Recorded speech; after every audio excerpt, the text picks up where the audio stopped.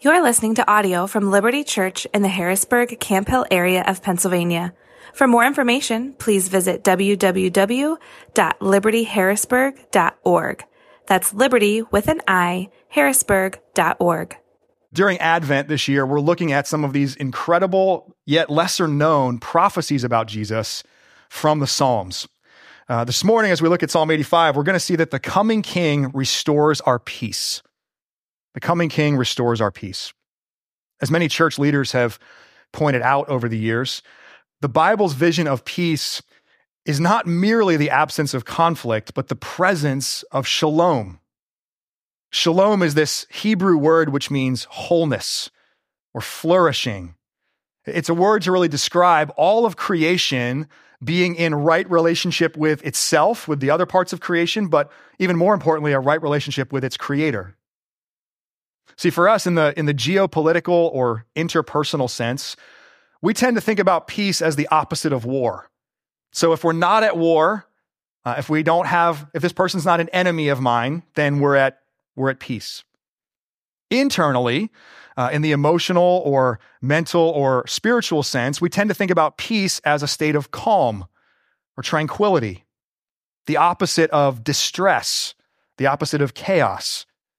And so if we're finding some sense of that serenity, we're at peace. What I hope you'll see this morning is that God's design for peace, for shalom, is so much bigger than that. It's so much more pervasive than that. Peace in God's design is the way things were meant to be. It's what's been lost through the fracture, through the corruption of humanity's sin. But it's what has been and is being and will be restored through the coming King, Jesus Christ. So I invite you now to listen with open ears to this book that we love. This is the 85th Psalm. To the choirmaster, a psalm of the Sons of Korah. Lord, you were favorable to your land. You restored the fortunes of Jacob. You forgave the iniquity of your people. You covered all their sin. You withdrew all your wrath. You turned from your hot anger. Restore us again, O God of our salvation, and put away your indignation toward us. Will you be angry with us forever? Will you prolong your anger to all generations? Will you not revive us again, that your people may rejoice in you? Show us your steadfast love, O Lord, and grant us your salvation. Let me hear what God the Lord will speak, for he will speak peace to his people, to his saints, but let them not turn back to folly. Surely his salvation is near to those who fear him, that glory may dwell in our land. Steadfast love and faithfulness meet, righteousness and peace kiss each other. Faithfulness springs up from the ground, and righteousness looks down from the sky. Yes, the Lord will give what is good, and our land will yield its increase. Righteousness will go before him and make his footsteps a way. This is God's word. Let me pray for us. Gracious God, your vision of peace, your vision of wholeness comes to us both in sweeping revelations and in tiny signs of hope. And so we ask by your Spirit this morning that you would kindle our hearts, that we would look for and anticipate and live in light of your peace. Keep us even now from growing weary of waiting so that we do not miss the glory of your appearing. And even so, especially as we anticipate during this Advent season, we pray, come soon, come quickly, Lord Jesus. Amen. Amen. Four things for us to see from Psalm 85 this morning. Patterns of peace, pleading for peace, promised peace, and then the path to peace. Patterns of peace, pleading for peace, promised peace, and the path to peace. First, verses 1 through 3, let's talk about the patterns of peace. We're not sure when exactly this psalm was written, but a lot of evidence seems to indicate it was sometime after the Israelites returned from their years of exile in Babylon. In these opening verses, the psalmist, who's one of the sons of Korah, just like the Psalms we looked at last week, Psalm 42 and 43, also written by the sons of Korah, this psalmist is remembering how God restored the fortunes of Jacob, how God forgave their sin, how God withdrew his wrath. And throughout this psalm, as you heard, there are multiple references to the land. And so this seems to be written in a period of time after God's promised land had been lost first and then regained. And the most likely context for that in the history of God's people is after they return from their 70 or so years of exile in Babylon. As the psalm then unfolds, we see that restoration is needed once again. God is angry with Israel again. The people need revival. They need peace again. And so whatever the specifics, that's the purpose of this psalm. It's to cry out to God and to ask him to do again what he has done already in the past and to bring restoration, to bring peace to his people. Ever since the fall, when sin entered the world, the human experience involves patterns of peace. Peace gained, peace lost, peace restored. This is all over Israel's history. All over Israel's history. But one of the clearest places to see it is in the book of Judges. That's the book of Judges, just over and over again. It's that cycle. It's this pattern of peace. The cycle goes like this. Rebellion, God's people turn away from him. Retribution, an enemy, another people group rises up and they serve as God's instrument of punishment for their rebellion. Then there's repentance. The people of God, sometimes after like 40 or 80 years, takes them a long time, but they're moved to cry out to God for mercy. And then there's rescue. God raises up a judge, some of them fairly well known and famous, like Samson or like Gideon, raises up a judge to deliver his people. And that then leads to a period of rest, a relative stability, and peace ensues from that time on. So in one sense, the context of Psalm 85, it matters. Or it really matters. We want to understand in Scripture what was being written and to whom it was being written and why in its moment. That matters because this is a specific author with a specific experience of restored peace in view. But there is also a timelessness to this psalm. In almost any moment where peace has been lost, where rebellion and retribution have brought the people of God to that low point in the pattern, the low point in the cycle, this psalm would fit. That's helpful. It's helpful because our lives are characterized by this pattern too. It's not just Israel. It's not just the people of God. Our lives are characterized by this pattern. Our lives are not static when it comes to the experience of peace. At times we have a really deep sense of it. Other times it feels almost completely absent. This psalm and psalms like it normalizes that, validates that for us. And so really one of the things we should learn from Psalm 85 is to identify and to call out this pattern in our lives. We should expect that we're going to experience this pattern in our lives. We should identify it and call it out as it's happening. Two practical ways to do that: remembrance and repentance. Remembrance and repentance. So remembrance, the psalmist, as you heard, opens with remembrance. He's saying, God, you did this. You brought peace. You restored our fortunes. You gave us the land back. You forgave us. As he prepares to ask again, which he does in the next section, he's saying first, this isn't the first time we've been here, God. And this isn't the first time you've answered us when we've cried out to you. You've done this before. And if you're a Christian, if you're someone who's put your faith in Jesus, how much more is that true of you? God has been favorable to you. God has, through the work of Jesus, forgiven your iniquity. He's covered over your sin. You and I were dead in our sin. That's the description the Bible gives. You and I made ourselves enemies of God because of our sin. But God, in his own initiative, did the work and made peace with us. All of that for us is in our rearview mirror. So remember that. Remember that. And on top of that, remember then how God has since brought times of restored peace to your life. How you've glimpsed little moments of shalom in your life. Not the fullness of it, but some of it. Cultivating that kind of remembrance will help you navigate life wherever you find yourself in that cycle, wherever you find yourself in that pattern of peace. The other practical implication here is repentance. Repentance. The psalmist asks God to again put away his indignation, put away his anger toward them. I want to be really clear about this morning.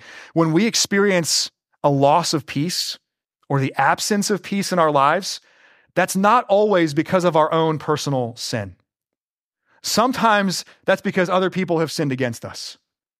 Sometimes that's because sin, capital S, sin, has so corrupted the world so pervasively that we're just bombarded by the effects of that.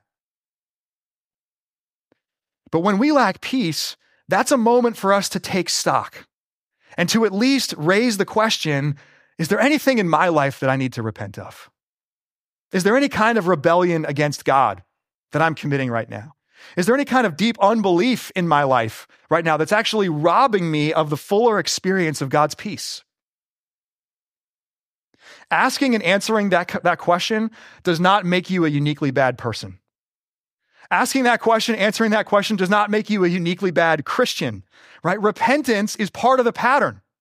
It's part of the pattern of peace. It was for Israel. It is for us. The Christian life is not repent once when you come to faith in Jesus and then live a sin-free life that requires no repentance from there on out. I mean, that would be great. It's just not true. It's not reality. No, in the words of Martin Luther, which he famously nailed to a door, all of a Christian's life is a life of repentance. The whole thing, beginning to end. Our sin is not always the cause of our lost peace, but it sometimes is. It often is a contributing factor. I know that's true for my life. A lack of peace in my life is often the result of my sin of impatience. A lack of peace in my life is often the result of the sin of anger. A lack of peace in my life is often the result of trying to control things that I actually have no business trying to control. So in both remembrance and repentance, I would invite you to take stock this morning. Identify that there is this pattern to peace that has played out, is playing out in your life. Remember how God has brought peace before and rejoice in that and be grateful for that. But also then raise that question, is there anything I need to repent of right now? Is there anything about my lack or my loss of peace that actually is tied to my own sin? Maybe not, but maybe. And if so, welcome to the club. Welcome to the club, because all of a Christian's life is a life of repentance. Acknowledge your sin, turn from it, turn back to God. That's the pattern of peace. Second, let's talk about pleading for peace. In verses 4-7, the psalmist begins to cry out to God. And I hope you heard it when we read through it, but these are not small prayers. These are not small prayers. Restore us again. Do what you've done before. Give us back what has been lost. Revive us again. All right, we're on life support. Bring us back to life, God. Show us your steadfast love and grant us your salvation. Meaning, as he indicates there, turn away from your anger. Let us again, God, feel your love and not feel your anger.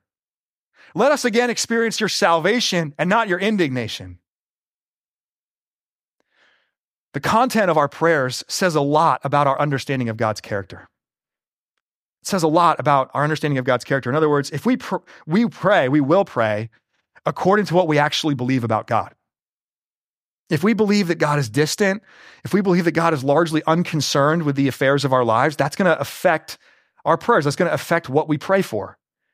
If, on the other hand, like the psalmist, we believe that God is the God of restoration, the God of revival, that he's the God of steadfast love, that he's the God of salvation, this is what our prayers start to sound like.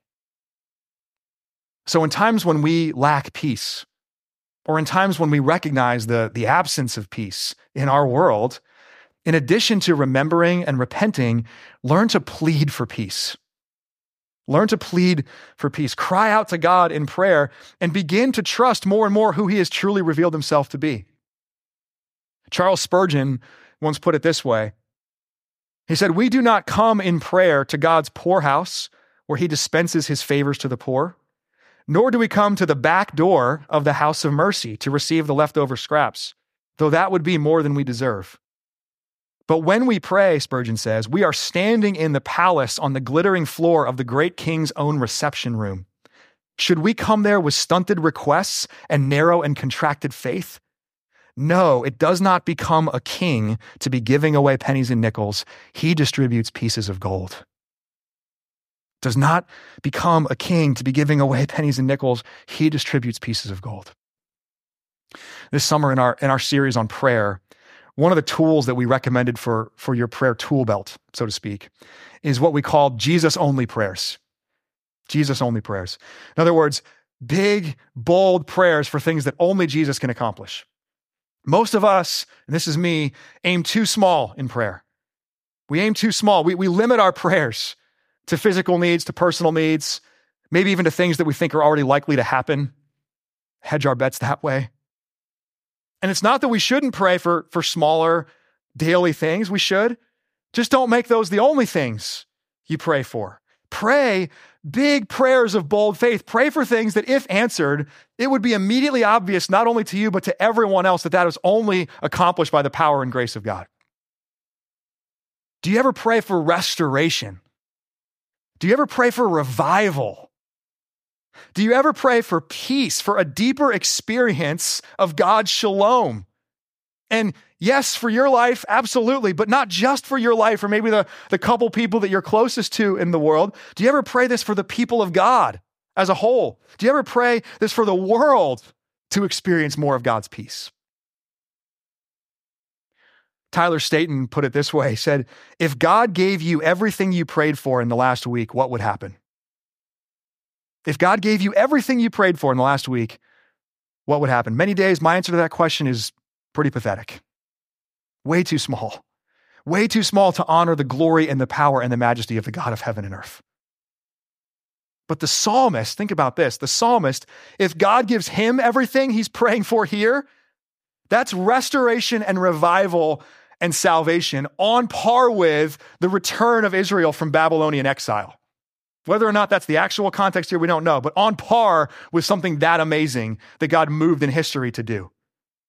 That sounds not just more in line with the character of God, that sounds like the kinds of requests befitting the King of Kings and Lord of Lords. So plead for peace. Borrow the psalmist's words here if that's helpful. If you don't have your own words to plead for peace, you're not sure how to do that, borrow the psalmist's words. Pray big Jesus-only prayers for peace. Third, let's talk about promised peace. Promised peace. Where verses 4-7 are this plea, this prayer, in verses 8 and 9, the psalmist starts to make some really confident assertions. He says, let me hear what God, the Lord, will speak, because God will speak peace to his people. So God's salvation is near to those who fear him. Surely his salvation is near. And in this hope, anticipation that God's glory will again dwell in their land. In these verses, there's also a shift from the plural to the singular. The psalmist thus far has been acting as a representative for the people of God. And so he's prayed things like, restore us, revive us, grant us salvation. But now he's saying, verse 8, let me hear what God the Lord will speak. Let me personally lay hold of this. I'm not just a representative of the people. I'm not just pleading on their behalf. I want it. I need it too. What gives the psalmist this kind of deep personal confidence? It could only be the promises of God. It could only be the promises of God. It could only be the fact that peace is not a fanciful human wish, but the very will of God. We're in the Christmas music season. Love it or hate it, right? We're in it. We're there right now. And there's a lot of actually popular holiday songs that talk about peace. If you listen closely to the lyrics of Christmas songs, holiday songs, there's a lot about peace in there. But most of them are utterly devoid of the substance to actually bring that peace about. So for example, the song Someday at Christmas. And you just knew I was going to ruin at least one song for you this Advent season. It's like a little personal tradition of mine, right? Mary, did you know that song should be 5 seconds long? Yes, she knew. Next track, right? We're moving on. Moving on. But Someday at Christmas, okay, I love Stevie Wonder. I love Stevie Wonder, and I really like the melody. I really like the lyrics even of this song. But every time I hear it, and I heard it again a couple times this week, every time I hear it, it just feels like empty human wishes. Someday at Christmas, there'll be no tears, when all men are equal and no man has fears.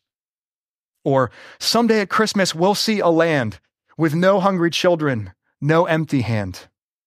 Or maybe the most audacious one, Someday at Christmas, man will not fail. Hate will be gone and love will prevail. I want all of those things.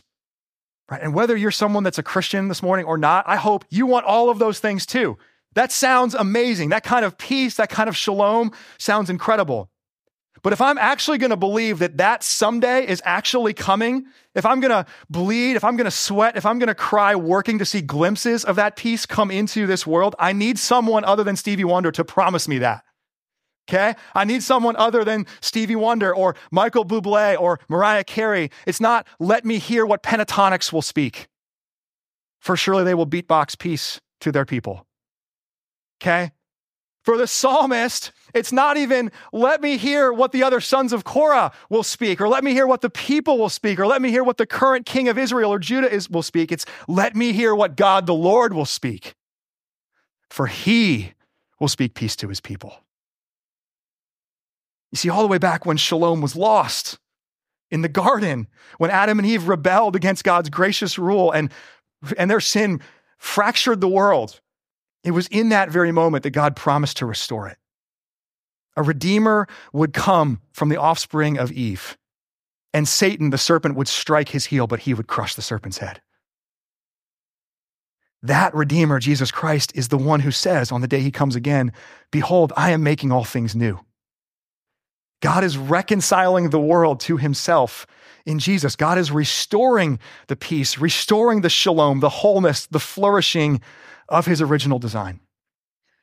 If we are going to plead for, if we're going to work for God's peace in this world, this is the promise we need, and this is the source we need to hear it from.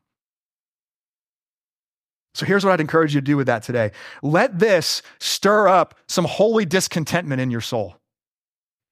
This psalmist pens these words because he recognizes this is not the way it's supposed to be. Shalom, peace, that's how it's supposed to be. That's the way it one day will be. But the psalmist is writing these words saying it's not today. It's not happening right now. For us, that broken relationship in your life, the constant fighting that's playing out, maybe among friends, maybe in your family, maybe in your workplace, wherever, or even broader than that, the massive rifts that continue to exist between people of different races and ethnicities and socioeconomic standings. The disunity of Jesus' church, right? This is not the way it's supposed to be. Be stirred up with some holy discontentment about that. And then let that holy discontentment fuel your pursuit of peacemaking. Let it fuel your own pursuit of peacemaking. In January, we're going to do a short series on the Beatitudes. And during that series, we'll consider what Jesus means when he says, blessed are the peacemakers. For today, just in short, it means really to pray and to work for the shalom of the world, to be an agent of God's peace in the world. Not because you can usher it in, not because you have that power by your own strength, not because Stevie Wonder or the Beatles or whoever promised it was coming someday, but because God has promised that he will do that. C.S. Lewis once wrote that as Christians, we believe a great many things have gone wrong with the world that God made, and that God insists very loudly on our putting them right again. So I would invite you to think about this question. What is one way you can be a peacemaker this Advent season? One way you can be a peacemaker this Advent season. What's one conversation you can have? And you don't want to have it. I get it. But it's one conversation you could have. What's one act of service, sacrificial service, to push back what is dark in the world, to give the world one more glimpse, one more taste of God's peace? What's one way you can live more in light of God's promised peace this Advent season? Fourth and finally, let's talk about the path to peace. God's promise of peace is really the foundation of this psalm. But thus far, the psalmist hasn't really dealt with the how question. Okay, that's great. God's promised peace. Peace is coming. How? How is God going to bring that about? And here's the dilemma. Real peace, real shalom requires a massive amount of conflict. Requires actually a lot of judgment. It requires actually dealing with the things that have corrupted the world. not just sweeping them under the rug, not just pretending like they're no big deal. And left to ourselves, that's bad news for us. That's bad news for us. God is going to deal with sin. God is going to put down the rebellion against him. But who are the rebels? I am, and you are. We are the rebels. Our sin is the reason things are not the way they're supposed to be. Our sin is what has robbed the world and does rob the world of peace. And so as the psalmist writes at the end of this psalm, these last few verses, the only path to peace is if all of the attributes of God can come together and show themselves forth in perfect harmony. If all the attributes of God can come together. So verse 10, God's steadfast love, his immense love for his creation and especially for his created image bearers. That has to come together somehow with God's faithfulness. And that word means truth. That word means firmness. It's really like what God revealed to Moses when we studied Exodus this fall in Exodus 34. God is the God of steadfast love. He's the God who forgives iniquity, but who also by no means will clear the guilty. Those things have to come together somehow. Or back to Psalm 85, verse 10, God's righteousness, that he always does what is right because he is holy and he can do no other, has to come together with peace. With peace. And herein lies the prophecy of Psalm 85. God is always all of these things. He's always all. It's not that like in one moment God is characterized more by love and in another moment he's characterized more by anger. It's not that in one moment he's thinking about righteousness and in the other moment he's thinking about peace. There is a deep harmony and deep unity in God, though, as I'm sure you're aware, that's really hard for us to understand. It's really hard for us to know how that works. But in his kindness, God gives us these moments where we see the harmony shine through. Like in giving his law to Moses, he's saying, here's love and here's truth together. Here's love and you were slaves. Don't go back and be slaves anymore, but there's still boundaries. There's loving boundaries so that you remain free people that you now are. And those boundaries have fallen in pleasant places. Or in the sacrificial system, here is God's holy anger towards sin. There are consequences for sin. Sin has to be dealt with, but it doesn't have to be dealt with by you. There's a way that it doesn't fall on you. Those are the examples that this psalmist would have in his mind as he writes these words. Moments where that curtain was pulled back just a little bit, and you can start to see how the righteousness of God and the peace of God could kiss each other. But long after this son of Korah was in the ground, there came a day when that curtain wasn't just pulled back, but that curtain was torn in two. What does it look like for righteousness and peace to kiss each other? It looks like Jesus Christ on the cross. That's the only way God's righteousness and God's peace can fully embrace. That's the only way God can deal with the sin that corrupts without crushing those who have sinned and corrupted. That's the only way that God can fully withdraw his wrath and forgive the iniquity of his people and cover all their sin.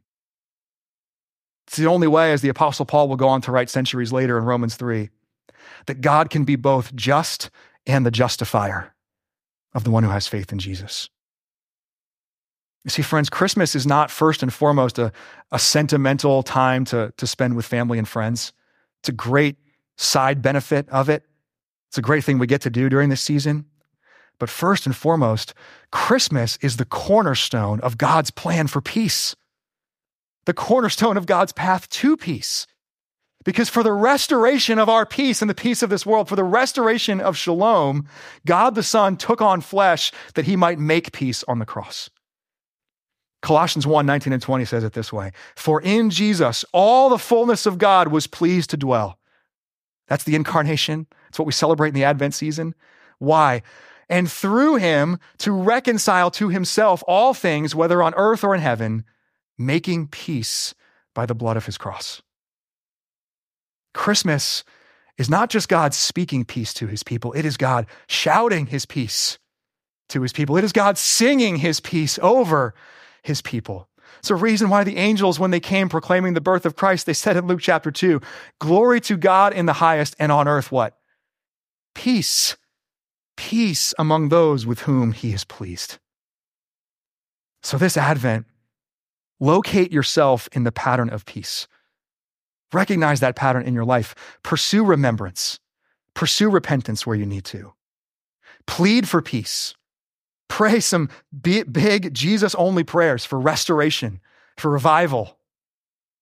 Let your holy discontentment fuel your pursuit of peacemaking. All right, God has promised peace. Let's live more in light of that peace. Let's work for it in the ways that we have opportunity to.